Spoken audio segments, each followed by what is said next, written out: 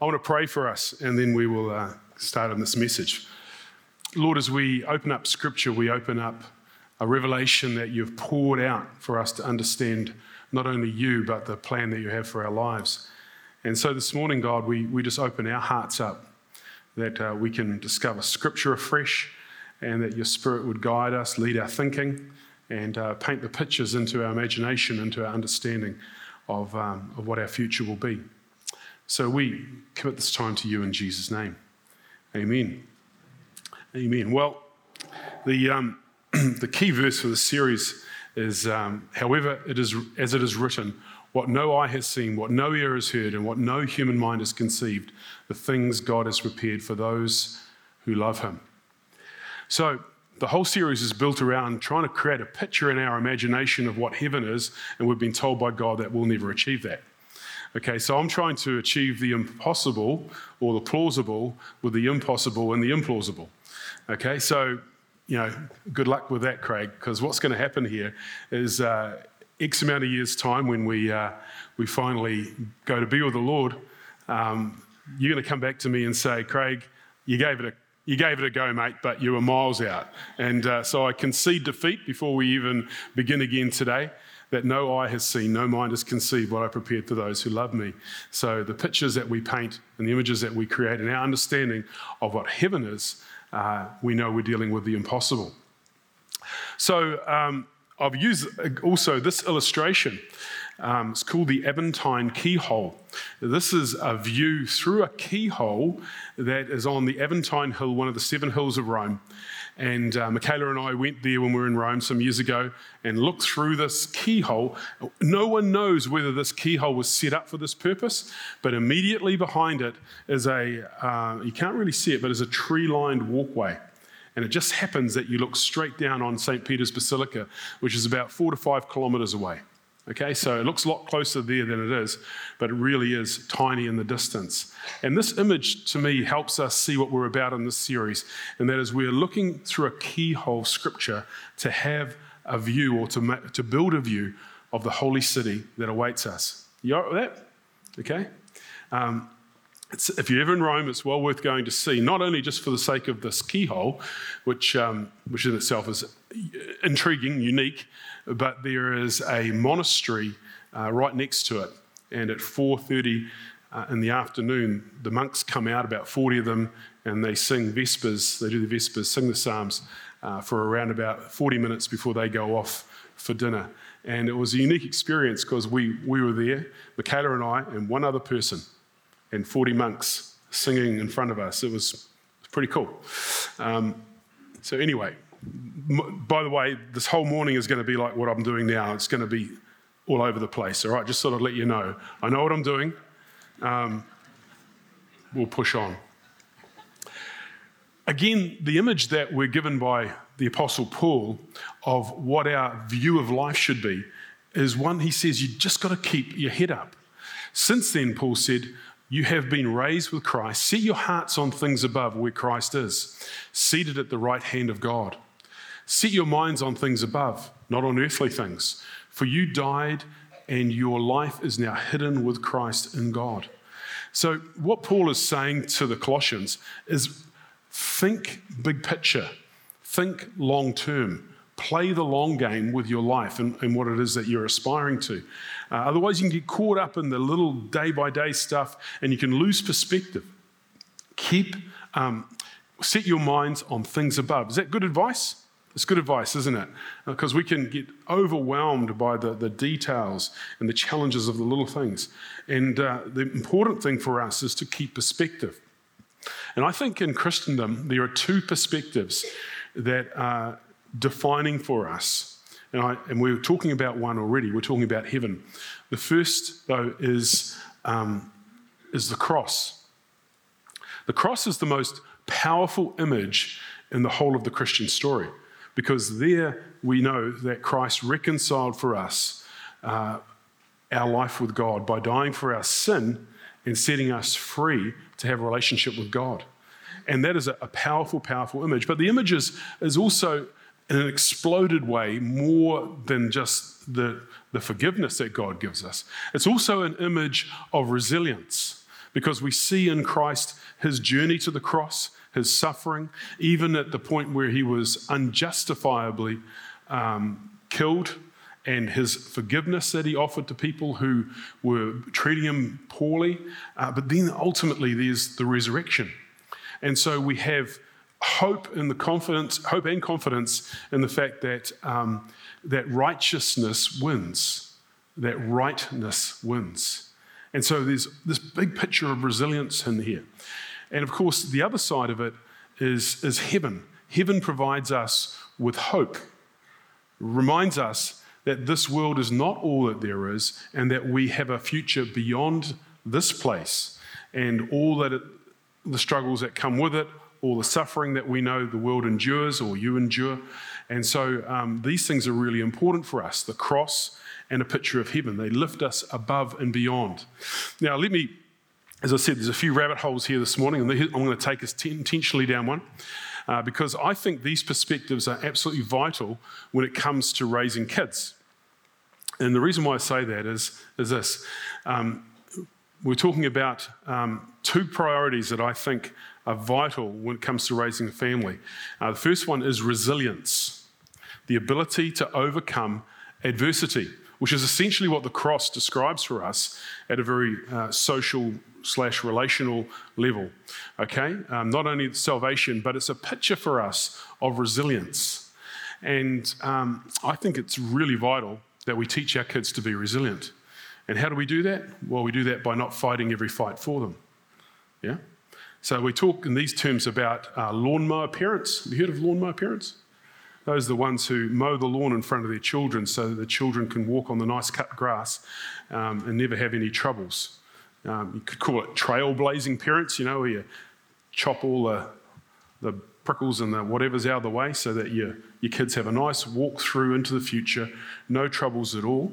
Helicopter parents, that's another term that's used about it. Sort of they hover over their children, just like this, and all perfect. I don't know about you guys, but I used to have to take a week off work every time my child in year 10 did a science project. How many of you remember those days? Eh? I remember asking the teacher, when's the fourth form year 10 science project? Because I know as parents we're supposed to do it for them and then we get marked. Yeah?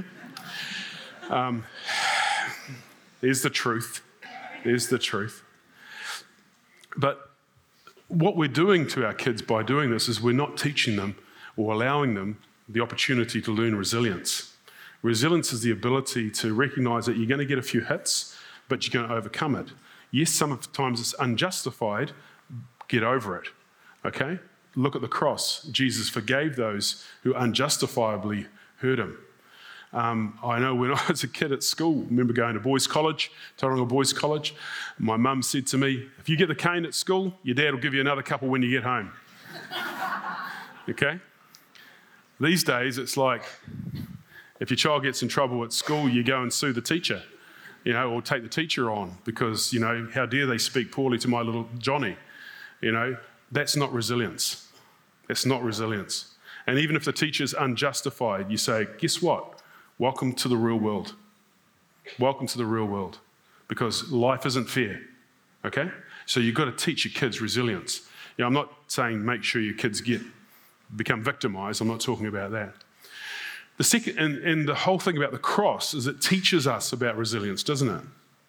It's a powerful image of resilience and ultimately good overcoming evil. Because I can guarantee you, if you teach your kids resilience, they'll come through as adults and grow. If you don't teach your kids resilience, they'll just melt every time there's a problem, and you won't always be there to fix it. The second thing that's really vital for parenting is that to teach your children that they are responsible for their own joy. They are responsible for keeping themselves happy. You as the parent are not responsible for keeping them happy, okay? They have to find the ability to do that for themselves. And I know with my own kids, sometimes school holidays, about week 4, Dad, I'm bored. And I look at them and I go, yep, I've seen boredom before. You look bored. So what are you going to do about it? What are you going to do? What are you going to do about it? Because you are responsible, all right?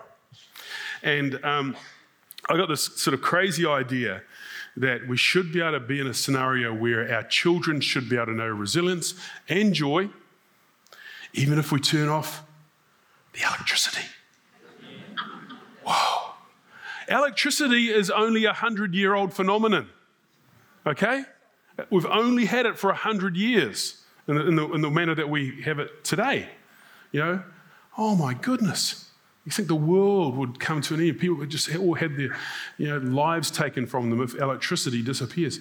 So how do we help our young people with this? Maybe, this is what I used to do, actually.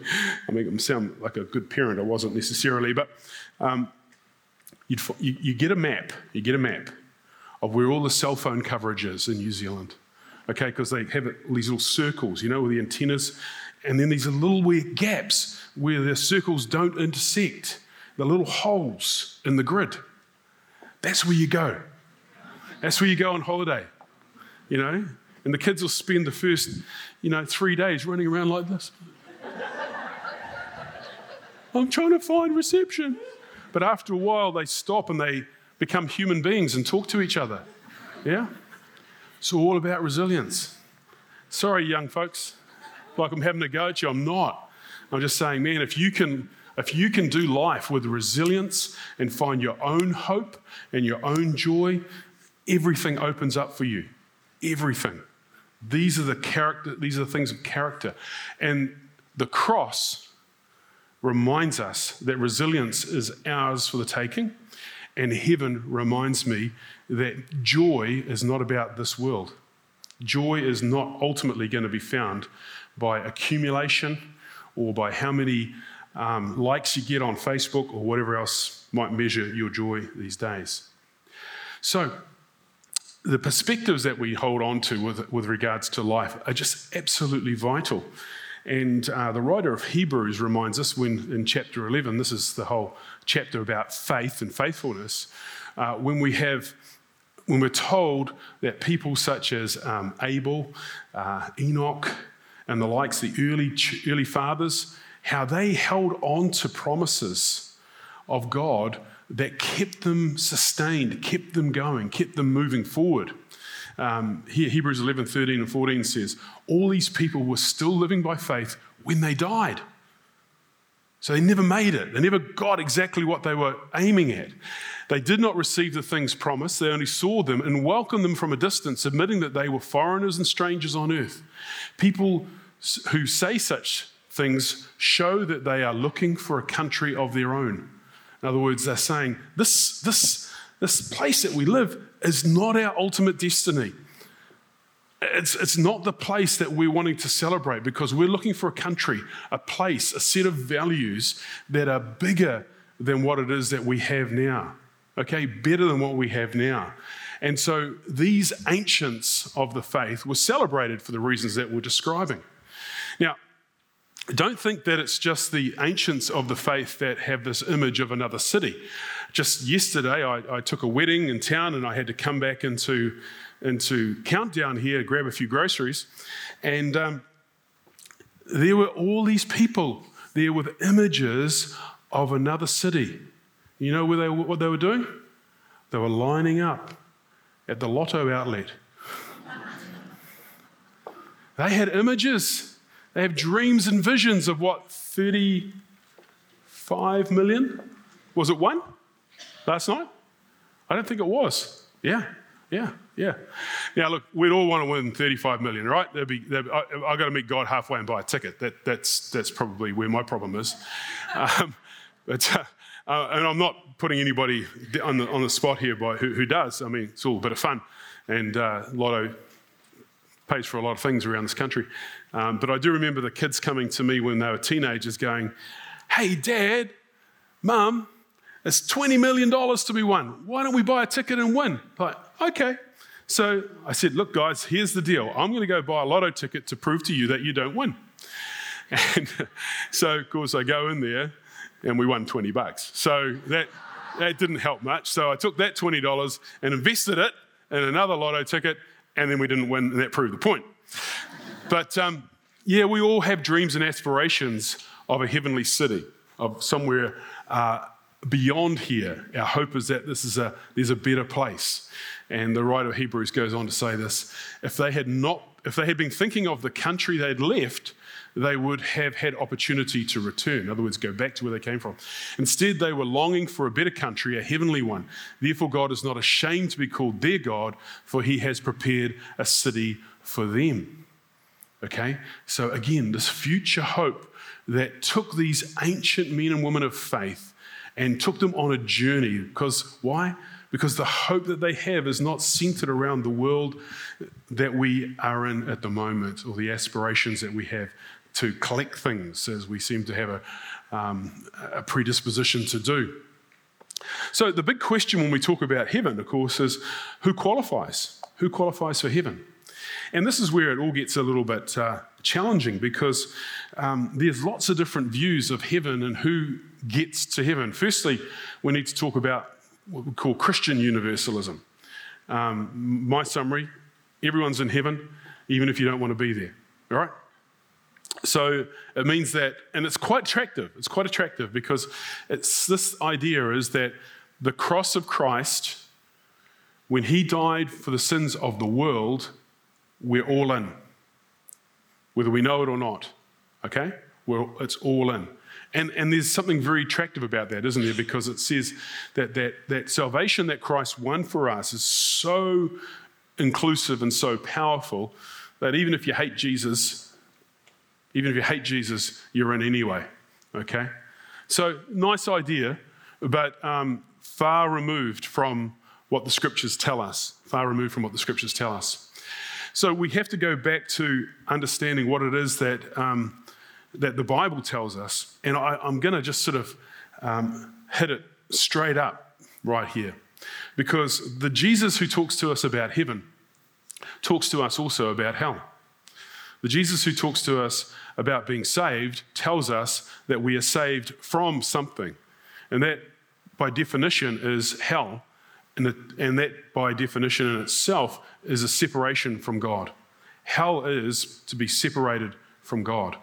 Okay, so the series is not about hell, the series is about heaven. But I need to touch on this today to help us understand the journey that we're all on, because we have choices that we have to make. Jesus, his own words said, this is hard to talk about, isn't it? Then he will say to those on his left, "Depart from me, you who are cursed, into the eternal fire prepared for the devil and his angels." Well, the image there, of course, is of judgment. And the Bible talks about two judgments. The judgment that we face in regards to being separated out, the sheep and the goats, as we're told, those who are in Christ or those who have rejected Christ. And then there's another judgment in regards to the Christian community being given rewards, crowns, for the different things that we have done with the life that we've led. And so two different judgments. But the first one is obviously a separation. And in itself, this is a real challenge for us, because we look at the moral character of God and we ask ourselves, can we really believe that the God who created the world and love and us would do such a thing as to cast people out of his presence? And so we're like, ooh, what does this say about God? And yet it doesn't take much thinking for us to actually understand that, yes, we too would do the same thing in the same place. Because we look around us and we go, well, do people surely deserve that? Do they deserve to be cast away from God for eternity? And then we go, oh, hold on. What about Adolf Hitler? Pol Pot? Stalin killed millions. What about that guy who poured petrol on his family in Brisbane last weekend? All of a sudden, we're like, okay, yeah, I can understand judgment. I can understand God's moral judgment. And I can understand the fact that in the world that we live, we're people who have heard of Christ and who choose to reject him. All they're really doing is getting what they've chosen. Does it make sense? They're choosing to reject Christ. So, if I had a neighbor and, we hated each other, what would heaven look like for me? It certainly wouldn't look like living with him for eternity, you know. I get on great with my neighbours, don't.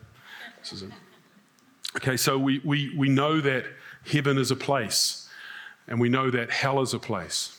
And the images that we have of hell are very powerful, like this one here talks about fire. Now, to put into perspective this, it's really important to understand that these images that are used to describe eternal separation from God were images that were prevalent in the day. This is really important to understand. So the culture and the system of the day was this, is if you were in a position where you couldn't pay your bills, okay, or if you've been punished for something that you'd done wrong, you were put in either prison or put into slavery. Now, this slavery was sort of it was all very well to be a slave, depended on what you were being asked to do or told you had to do. The worst thing to be told to do or have to do as a slave was found in the Greek and Roman cultures. And this is all around, believe it or not, around bathing. You say, well, what's wrong with having a bath? You know, it's like we all say bath time's hell when you've got a 2-year-old, but this isn't what I'm talking about here. Because those hot pools where people would go and luxuriate, underneath those pools was a little city that kept the fires going. Some of the larger pools that the Romans and the Greeks had literally had 1,000 people working on a roster on a week-by-week basis. And they would literally bring 1,000 tons or more of wood a day in underneath the pools to heat the water, to obviously heat the water to make this bathing complex work. And it was deemed to be the worst job because you were underground, it was hot, it was black, and it was literally hell on earth or hell under earth. And the imagery there is enhanced because when you'd have a sauna, we know what it's like today. You've got the hot rocks in the middle of a sauna and you pour water on it and that creates the steam, right? So what would happen is people from below would come up into the sauna and they would literally have a pitchfork with a burning log on it. Okay, and they'd walk into the sauna and they were blackened and they'd put this burning log in the sauna and then the steam would erupt from that and it would enhance the sauna. So you can see where these images that we have, these old historic images of hell come from. And so these were places that were like, that's the last place that you ever want to go. And so what's being told to us in Scripture here is that the last thing you ever want to have is to be separated from God, because it's like being enslaved in one of those hellholes underneath the ground where people were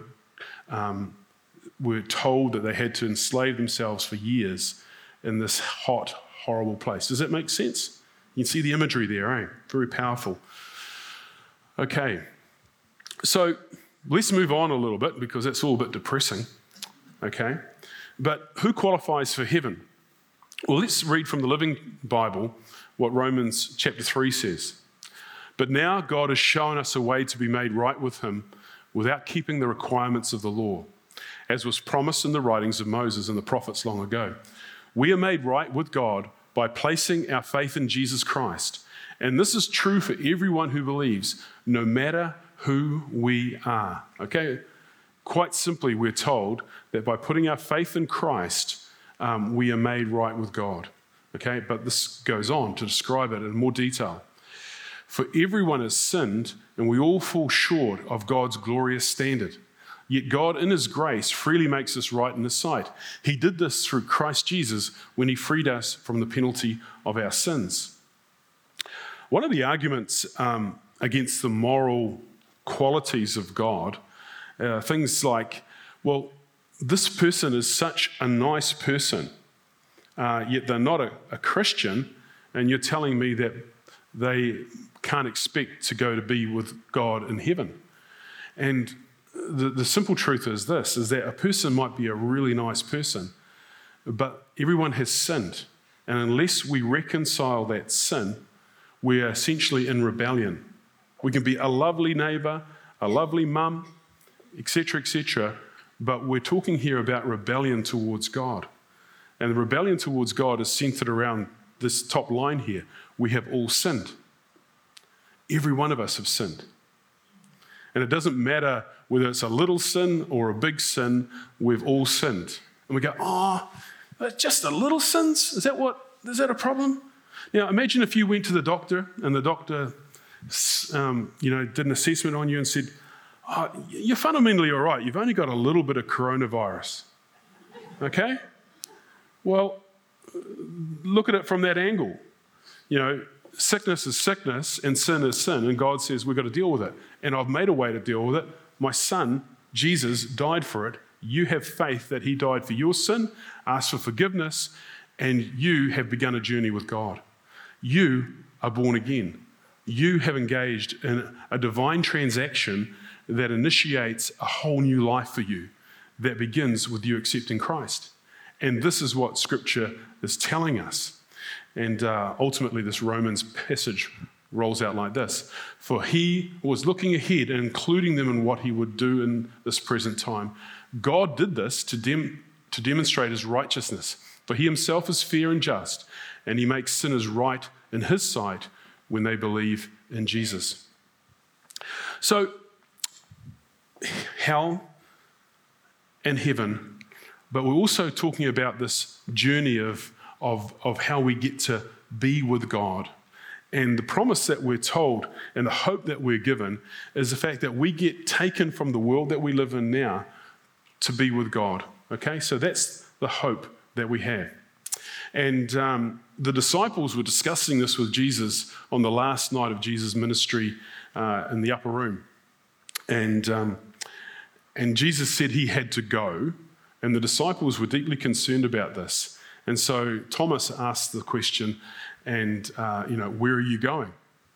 And Jesus replied, do not let your hearts be troubled. You believe in God, believe also in me. My Father's house has many rooms. If that were not so, would I have told you that I'm going there to prepare a place for you? And if I go and prepare a place for you, I will come back and take you to be with me, that you also may be where I am. Now, there's two stories here that I want to associate with this piece of scripture because they're both important.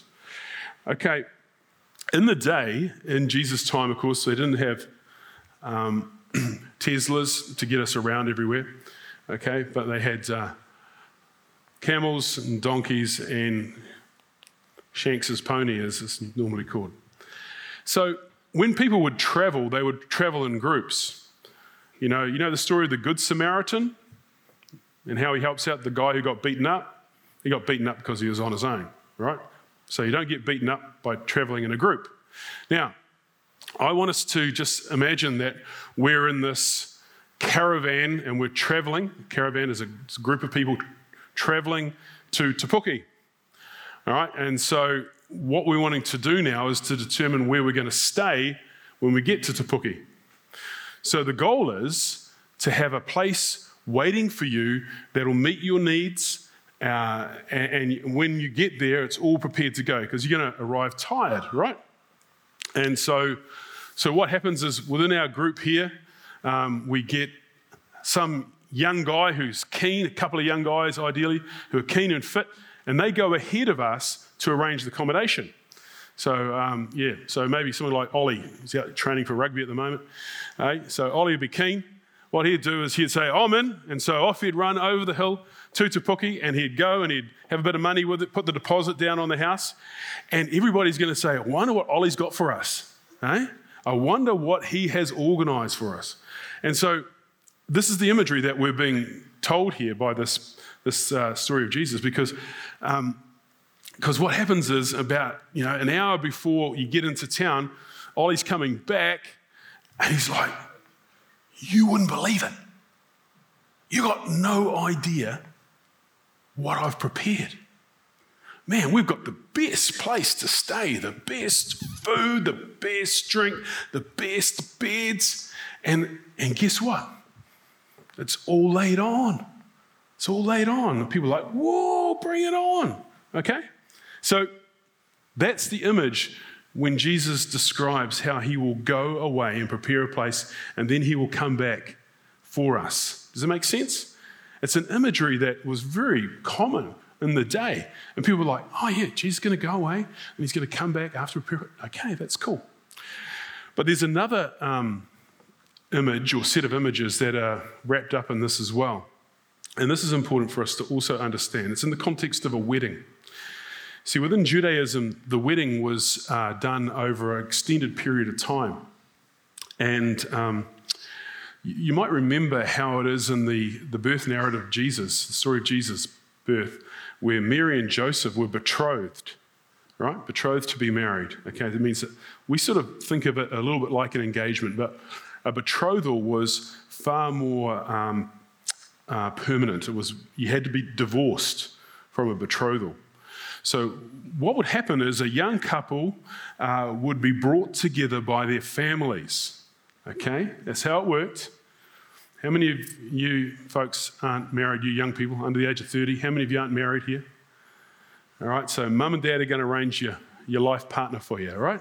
What do you think of that? Great idea, eh? Great idea. After a while, after 20 or 30 years, you might like them. That'll be cool, okay? But the way it would happen is families would come together and they would arrange for their son and daughter to marry. And a bride price was established. Okay, so a dowry was paid to the family of the daughter, okay, the family of the bride, and that's all good. So what would happen is a celebration was held at the betrothal, and an agreement was made. It was a good party, and then the bride-to-be was left where she belonged with her family, and the groom would go off with his mum and dad, and he would begin to build an extension on his parents' home. So he's gone to prepare a room, all right? And what would happen is that the bride, she would light a lamp and put it in the windowsill of her room as a signal to everybody around her that she was betrothed, but also a symbol to say, when my husband comes to get me, he will know where I am. All right? So it wasn't uncommon within any city to see a number of these oil lamps on windowsills around the place. And some of you will be thinking about the parable of the foolish virgins who kept their oil topped up, or some who didn't. But here's the deal. This is what happened. The groom would go away to his parents' household and he'd start a building exercise. So he'd be there putting on this addition to his parents' home so that he can bring his bride back to be living with them.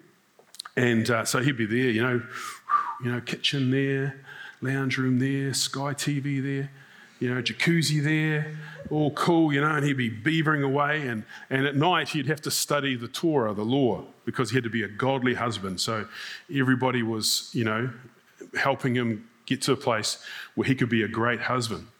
And, he'd get exposed to, usually at that time when they're about to get married, they'd get exposed to the Song of Solomon, the love letters that are found within the Old Testament. It's pretty saucy stuff, the old Song of Solomon, your hair is like like a flock of goats, Try that one, guys, see how far it gets you. But anyway, the imagery was all there. It was all pretty hot stuff. So all this would happen. But here's the deal.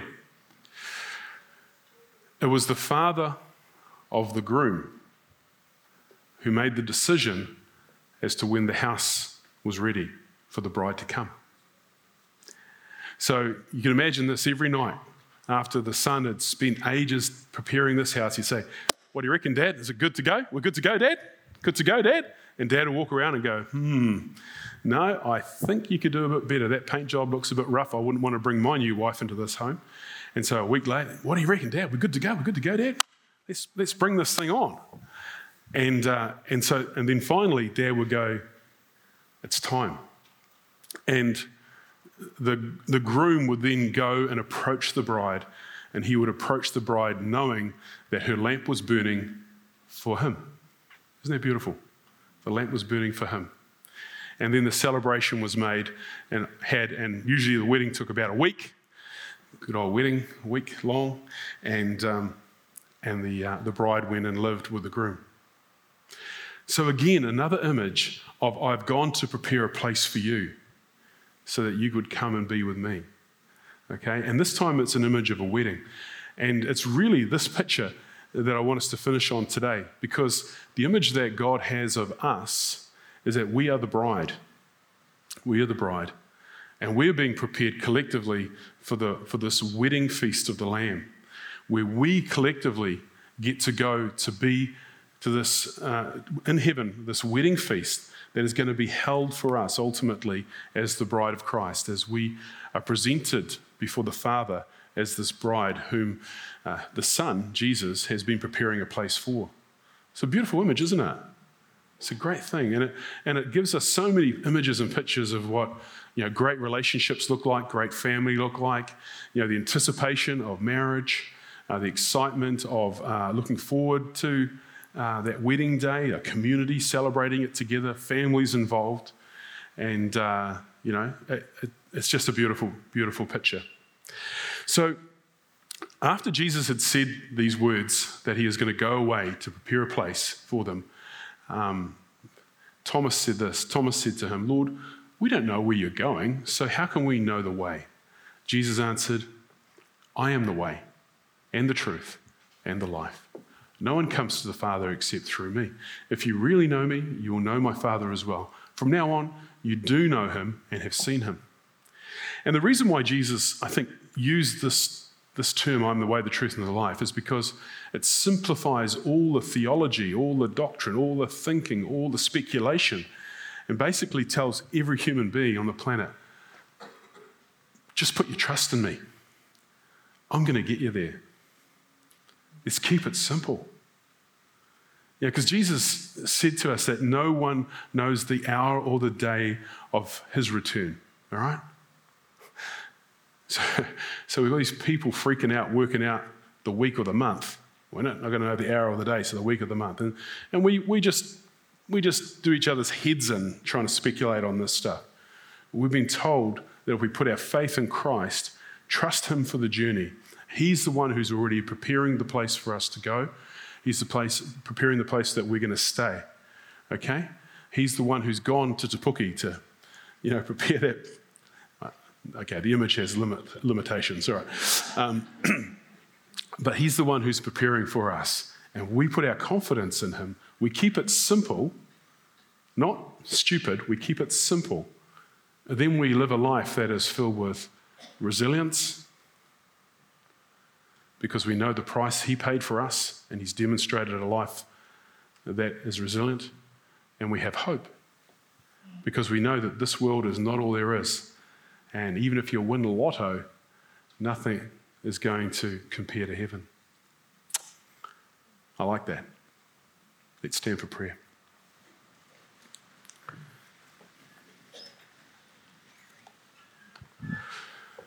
Father, we look through this keyhole and we see things that just spark our imagination and just excite us about the future. And we're so grateful for that, because without that hope, Lord, we'd be just looking around us, wondering what the meaning of life is all about. But God, you've reminded us that being in your family is absolutely vital, not only for our destiny, but our well-being. And so we thank you, Lord, that the salvation that you've given us is complete, it is full, it is robust. And in doing so, Lord, it embraces us at every level. And we thank you, Jesus, that you made it simple by saying, I'm the way, I'm the truth, and I'm the life. And so in this moment, Lord, if there are those here who haven't put their faith in Jesus, then he becomes that doorway of hope, whom we can hold on to by asking to come into our lives. But Father, we thank you that the images that we've been given of heaven and even the images of hell. Help us to understand what's at stake when it comes to what Jesus laid down his life to give us, to remind us the power of the cross and the essential nature of it, the ability to be able to win for us eternity with God. Wow, what an amazing, amazing salvation we have. And so God, we put our trust in you afresh. We put our confidence in you for all the days of our lives. We ask this in Jesus' name. And everyone said, Amen. Amen.